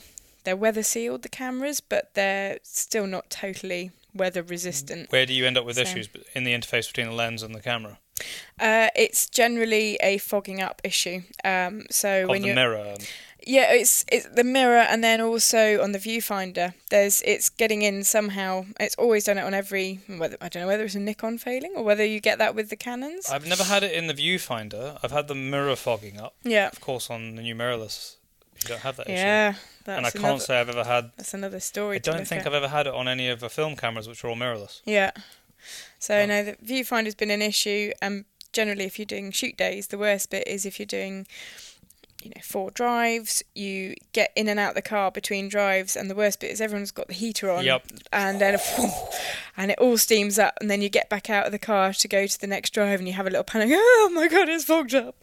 Please demist quickly. So we generally, Adam and I will, when we're covering a shoot day, we insist on taking our own vehicle, and the cameras go back in the boot where it's almost as level equal temperature and consistency to the outside world, and then that generally fixes things. But it's when you come back in for 11s or lunch that's indoors, and I sometimes need a third. The fire's on. Yeah, I'll need a third camera just to get those interior shots so that I don't mess it up, basically. I was given a solution to that the other day, and I haven't been brave enough. I haven't had the balls to try it yet. Oh. Because I was on a big film project a couple of weeks ago with like half a dozen just awesome camera guys who had must have had about 120 years between them of experience. It was crazy. And so I was just stealing information from them left, right, and centre for the whole week I was with them. And I'm not worthy. No, I definitely wasn't. I felt like an amateur again with my little camera, and these guys were using big broadcast cameras in it. And I got in a car. It's a similar sort of scenario. One day, and it was super hot inside the car, and all my stuff fogged up. Yeah. And I was trying to film in the car because I was doing a behind-the-scenes thing. I was trying to film in the car. Over the shoulder, that someone kind of driving, thing, and then somebody talking like beside me in the seat there. Yeah. And fortunately, it didn't matter because it was behind the scenes. So the fact I was cleaning the glass kind of added to the atmosphere of it. But the one camera guy there, Soren, he said that if you use men's shaving foam and you put that on your glass, on your lens, and then you wipe it off, it won't fog up. As a precursor to the day kind of thing. He said, try it on your mirror in your bathroom. So go and put it on a tissue and wipe it on, and then polish it off. Yeah. Not too hard, but so that you can't see any streaks. Buff it off, and then go for a shower, and you'll see that square won't be steamed up. Oh, I like that. No, I should test it on the mirror. I will do that. Not that I actually don't think I've got any shaving foam in the house. Because I don't shave very often. I'm going to ask Adam, what's that stuff that we bought? Was it Scope Dope? Scope Dope. Which is obviously for scopes, but that was to stop things fogging up. I had some actually. As well, but I've never actually tried it on I've got a little tub of it somewhere, and I've never been brave enough to try it on the camera lenses, so I wonder if it's got the similar properties to it. Who knows? Could do. I'd never thought about shaving foam, and Who would? How does that even? I suppose if you've accidentally got some on the mirror one day, and then. But then what happens if most of them are like minty, or they've got other stuff in them? Corrosive properties. All of a sudden you take off all that beautiful coating that they put on the end. So I don't know if I've got the balls for it. But anyway, anybody else who's listening is welcome to try and write in and tell me if it works or not. Yeah. Well, I don't use filters anymore because you get the fogging up between filters and on the front of your lens. Yeah. It's just easier not to. I know you say, everyone must have a UV filter on there and must be protecting your lens, but for me, it's just I'd rather actually just send it back to Nikon and get them to. It's funny you should bring that up because we use an ND filter a lot, but that's for filming. That's for purposes of controlling the light.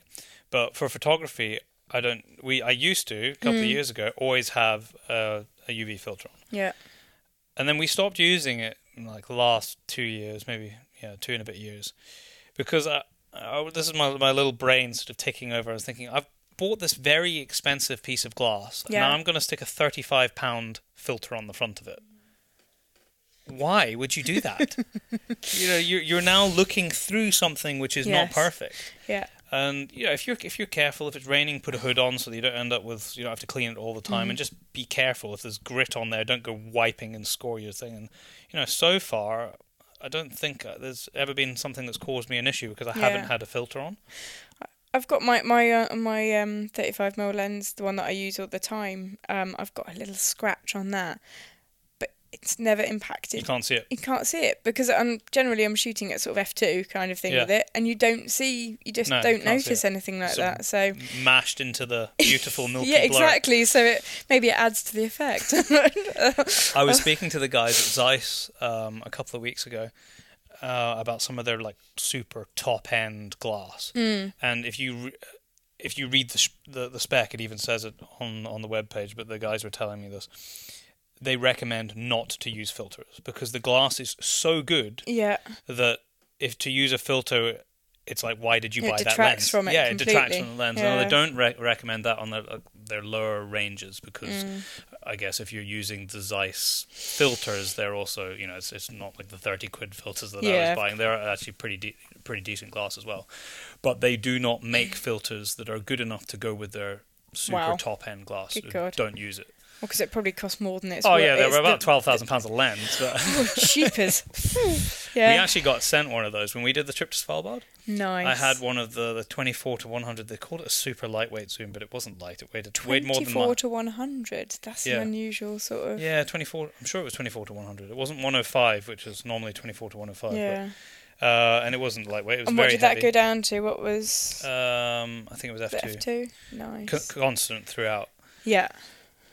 And that was about £8,500 worth Good of God. lens. Yeah. It's a good crossover, I guess, because it's sort of, it covers you a bit of your 70 to 200 that you would sort of just, if you just need that little bit more than if you've got a 24 to 70 or something, just need that little bit more. Well, for filming, it's not ideal for, we barely ever use it to take photos. I used to, but not anymore. The 24 to 105 Canon L series, which only goes down to f4, for filming is just perfect. Oh, It's really? so versatile. Okay.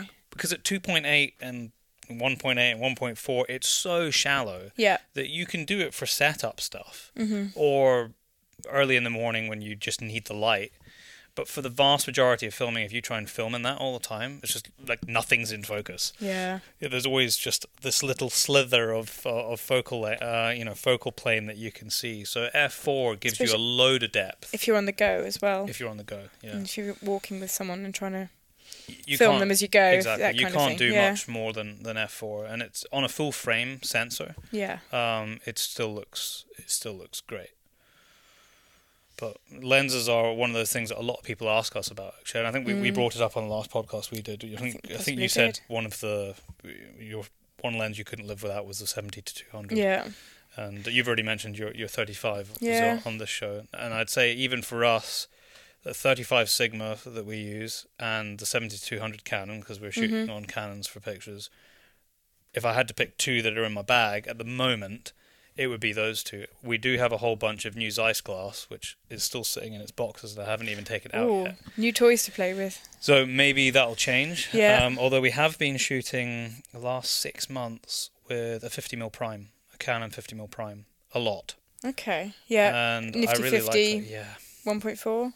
1.4. Yeah. No, 1.2. 1.2. Yeah, it's the Ooh. L series 1.2. Okay. To be fair, I don't think I've ever taken a picture in 1.2. No. Apart from testing it, because I actually don't think it's that good at 1.2. that sharp, yeah. And I think 1.8 is really about as far as you want to That's use why I it like I consistently. stick at f2 for the 35mm 1.4 bit. So The Sigma Art that we shoot on in Yeah. 1.4 is perfect. yeah, It's crazy good for the money.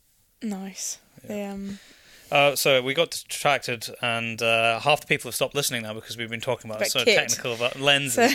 But geeking out. so you said that you have upgraded your camera bodies, but another 2 bits of kit that you recommend for people to give people an idea of what you're using. What did you say the brand of your strap was? Black Rapid. That's your dual. Yeah, your that's the dual harness. I did actually go from using that to a different brand, and it was a leather one. I'm trying to think whether you'd have seen it at Scottish Game Fair. I think you did have a leather strap. Yeah, that was. I had. It's a little bit hipster, and it's not as practical But it looks as my cool. previous one because the supposed quick release sections for taking it off the harness are so long-winded and faffy compared to the Black Rapid, and it's actually because it's the leather, it's a lot heavier.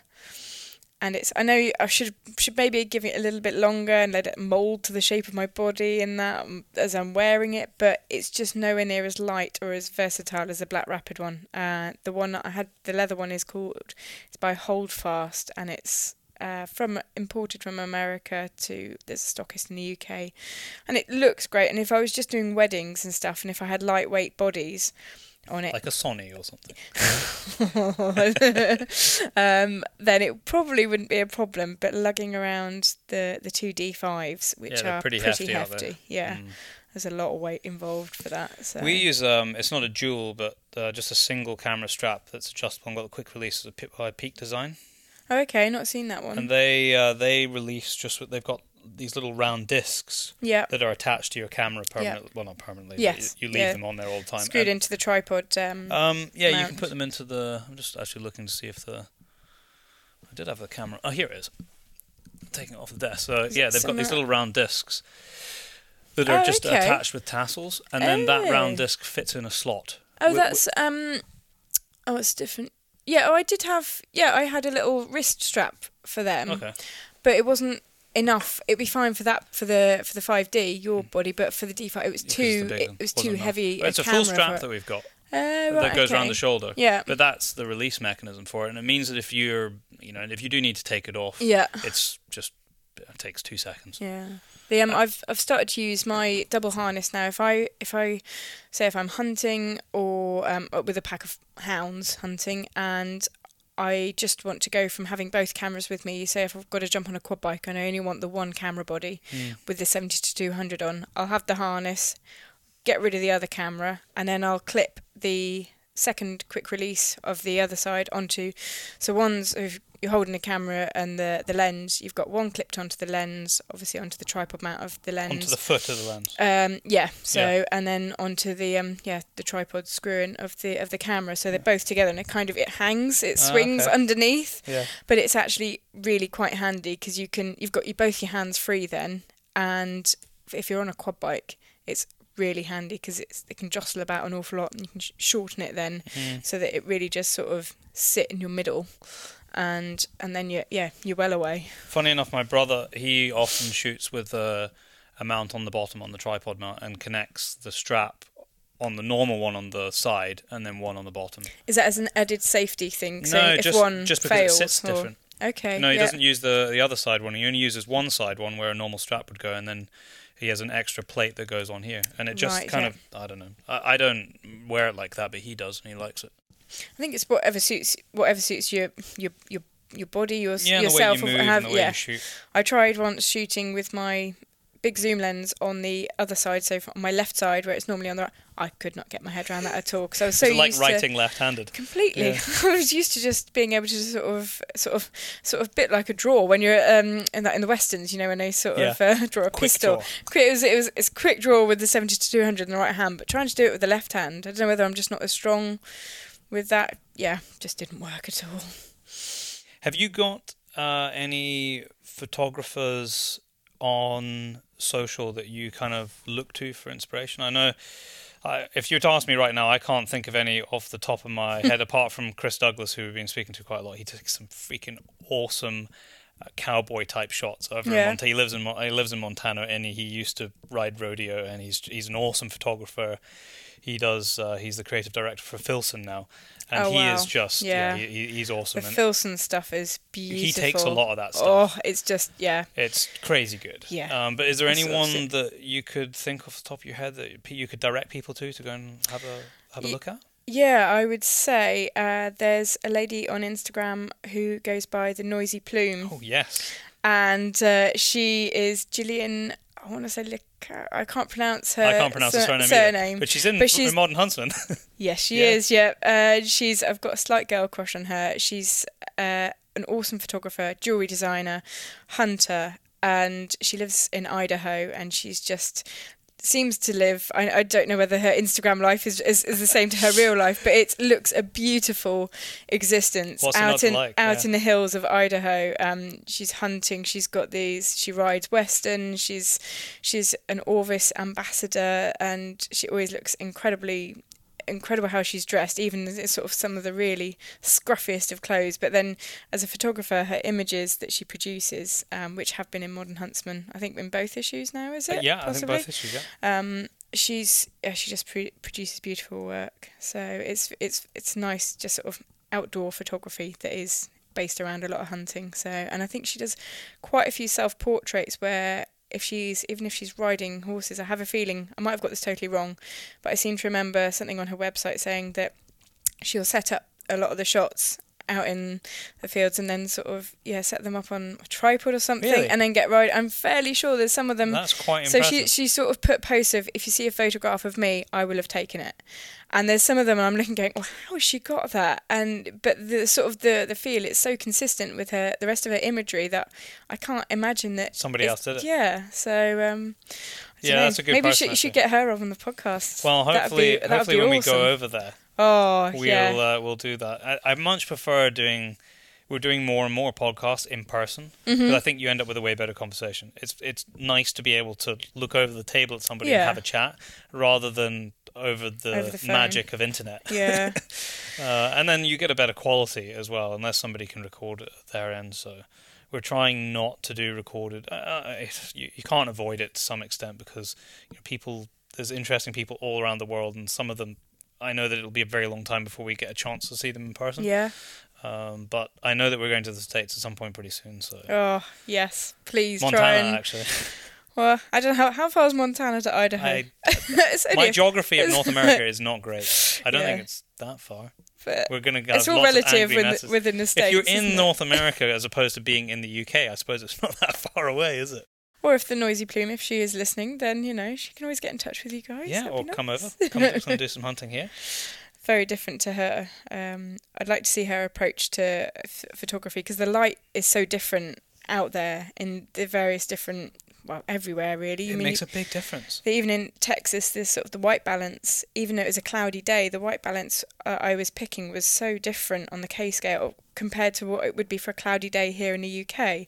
And when I've been to Africa, it's very different. There's a lot more clarity of light. It just seems better than our sort of. It's different, isn't it? We have a murkiness almost about the UK. And it helps with Scottish images because it gives them a bit of grit and real sort of. Yeah. Earthiness about them. Yeah, good. Like all the Scots. Yeah. What about clothing? Is there anything that you're using now you weren't using before? Because you're out that side all the time, so it's always outdoor clothes.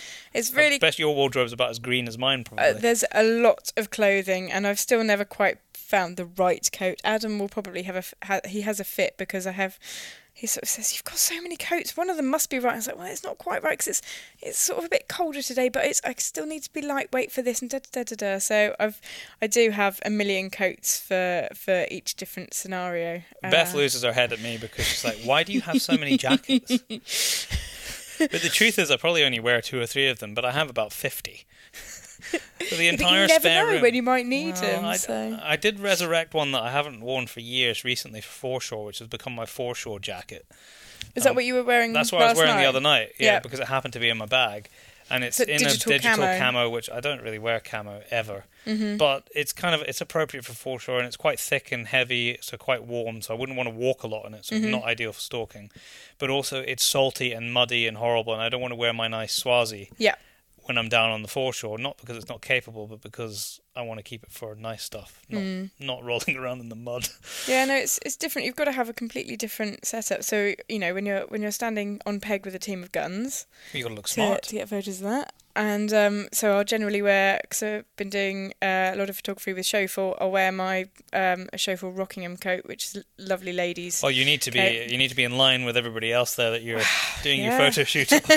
But it is very warm. It's a nice coat, and that's fab for that purpose. And then I'll have to have something totally different for deer stalking. And again, like you say, for wildfowling, I've got something up. I can't remember. We got it from Go Outdoors. Pretty horrendous fishing, like wetlands camo type thing. Yeah. But actually, it's You wouldn't so wear it in warm. town? No, it is incredibly warm, and yeah, it's not the prettiest thing at all. But I don't care as long as I'm warm. On the foreshore, you need to be warm and dry. And as long as I'm sort of camo-y, then that does it for me. So. You got anything lined up for next year that you're just excited to get your teeth into project-wise? Or some of them you might not be able to tell us about. There's a few that are still in the pipeline, so I wouldn't like to mention them. Wouldn't like to mention them just yet. But there's probably a lot more of the same of what we have been doing, really. Yeah. It's a lot more product stuff for different companies. More product, and hopefully sort of situational, so it's out in the field and actually being used as opposed to staging it. So, which is way more fun and more easier, I think. I always find when you're trying to force stuff. Okay, we're not actually going to be doing any shooting today, but everybody's going to be wearing the kit, and we're going to kind of pretend. Yeah. And then you got to go and make it look natural. It's although it has the advantage of being able to manipulate the situation. And go, hang on, do that again. But equally, it kind of. I'm not sure that outweighs the detraction from it not being a real event. Yeah. I like the sort of cut and thrust of capturing a real event. And I actually almost prefer that there's the pressure of going. You have only one chance to get this shot, therefore you better bloody well nail it. You've got to smash it out of the park, and there's no alternative. So I find it sort of focuses the mind a little bit more if you're gonna do that in a real life scenario, I suppose. So Yeah, we're trying to think about next year. I'm still trying to work my way through this year. I've got a lot of editing to catch up on. So that's not we were talking about before we started recording. It's not my favorite thing when it comes to pictures. I like, the odd image which you're really eager to really see excited how about. it's come out once you actually get it on your computer. Mm-hmm. I get excited about that, but my brother does most of the sort of bulk editing of photos. And although I kind of do the same thing when I'm editing film, because every clip on my film timeline is graded and edited for color, which is basically the same thing you're doing with a picture, but because we're not filming in RAW, and most people don't, you don't have anything like the ability to stretch it and change it and morph it into your own style as you do with a raw image of a still. Yeah. And I don't mind doing it on film, but it kind of bores me a bit for stills. It depends on how many images you've got to get through. It's normally thousands these days. There's a lot of images. With digital, it's almost made. I think it's made people a bit lazy. I don't know how I would cope if I had to do it on film, because you have to think about every shot way more. Especially when I'm shooting, if I'm shooting sequences of, say, horses jumping hedges or someone getting action shots out shooting, it can be, 12 frames a second kind of thing. So, and occasionally someone will turn around and go, "God, that sounds like machine gun fire in the background." And you're like, "Oh, sorry about that." But it's, you don't have to do that very often. But that's going through sequences of images is a little bit tedious at times, but generally the work that I'm doing now is much more what I want to be doing. Good. So you're enjoying the process. I'm enjoying the process. So I've taken a hell of a lot of shots this last week as well, as well as having a couple of days of downtime, and I'm actually really excited. You've had downtime? What's wrong with you? What is that? So I'm actually quite looking forward to getting back in the office properly, and although I've done a little bit of editing whilst I've been away, it's not as good. The monitor on my laptop isn't as good as my monitor that I on my docking station plug into back at home, so the colours, I can never seem to get them quite right on the laptop. Yeah, they're all right, they're fine, but I just want to definitely double check everything, and really I've got a much punchier screen. It makes a huge difference. We calibrated all of our screens in the office here for video. I was going to ask you actually that. Do you use any? Because is it Color Monkey and there's things a couple like of that? bits of software that you can use. Because I definitely need to get that to calibrate my screens. It's such a long time ago. You should do it more regular than we've done it. Well, I've never done any screen calibration. I suppose the thing is that people view, whether it be video or stills, on so many different devices now. And everyone's screens are calibrated completely differently. Exactly. So what we tend to do is, especially with a video, is I'll upload it unlisted to YouTube or Vimeo. Actually is better because the quality's better. The quality's better. Yeah. And then I'll go and look at it on half a dozen different devices. Yeah. I'll watch it on my iPad. I take some notes. Watch it on my phone, which should be pretty much the same because they're both Apple. I generally find that my phone is what I find as my constant, and that's most consistent for me. iPhone. Great screens, and I would agree. That's if it looks good on an iPhone or my iPad, I almost don't care what it looks like on other screens because the screens are probably not as good. And you generally know a lot of your film people are going to be watching on their iPhones or iPads, so you kind of it's kind of sad to say that, but I think that is, if I've been working away on the laptop and I'll have to do an edit that's instant to get it straight to a client, I'll email a low-res version to myself so I can look at it on my phone and just go, yep, really happy with how that looks on that, and then I'm happy for it to go to the client. We do the same thing. Put it in Dropbox so that I can look at it, because I know that the vast majority of clients are probably going to see it come through on their phone, and then they're going to sit and they're going to flick through, and their initial kind of approval of your work is going to be the Dropbox flick through on their phone. Yeah, that's the reality of it. That's very true. And really the same as YouTube links for like first cuts for approval or changes. Mm-hmm. Most people are going to watch that on their phone, or especially if it's someone who's on the go that you're working with. It's different if you know that somebody's in an office all the time, because then they're going to look at it on your office computer. Yeah. But the bottom line is we check it on loads of different devices to see how it looks. A lot of sporting people, they'll sort of similar to us. They'll only have a few days in the office a week, and they'll be out in the field themselves. So as a client that you've got to have it available so they can access it straight away anyway. So. Well, Sarah, it's been awesome to speak to you, all but briefly compared to the last podcast, because quite relieved about that. It's 20, I know, I'd happily talk for another hour, but we've got somewhere we've got to be, unfortunately. And you guys, you're staying not too far away from us, and tomorrow you're going home. And you're not. Please tell me you're not going anywhere else before Christmas. You don't have any other work on, do you? Yes, What we is wrong do. with you? We've got a shoot day on Thursday up in Wales, and quite a little way into Wales as well. And then I am photographing at Olympia Horse Show on Sunday before Christmas, Sunday the 23rd. It never stops. So, yeah, but then I am having some time off between Please Christmas tell me and you've got New Christmas Year. Day off, at least. Yeah, well, we had this conversation with Adam earlier. He was like, you'll probably want to turn around and do some editing or something like that. And I was like, that's tempting. No. Don't do it. The thing is actually trying to get to the point where you're at home and not feeling like you're pressured all the time to edit. But it's almost impossible. Yeah. Because, like you, for us, there is always something else that can be done. My aim is to close the office on Friday this week, which is a couple of days before Christmas. But the reality is, on Friday there will be a list of things which are maybe not pressing, but they still need done at some point. And something will just pop up as well from something that is needed, Sean, a bit more urgent, and you think, oh, I'll just do this, no, I'll just do that, and then before you know it, half the day is gone. Yeah. You feel like you've achieved a lot, but you still I can't switch off very easily. For the first time ever, I actually sent an email out to a couple of clients that I know normally ask for last minute stuff about this time of year because of the shows and stuff coming out. And I said, my office closes on Friday, and I'm not going to be in until the 6th of January, so if you need anything, it has to be this week, because I'm not coming in. Well, money talks. Yeah, I would depends how much you want to pay me for this. Yeah, but I don't know, I just need some time off. I want to go and do some hunting for myself. Yeah. That's what I want to do.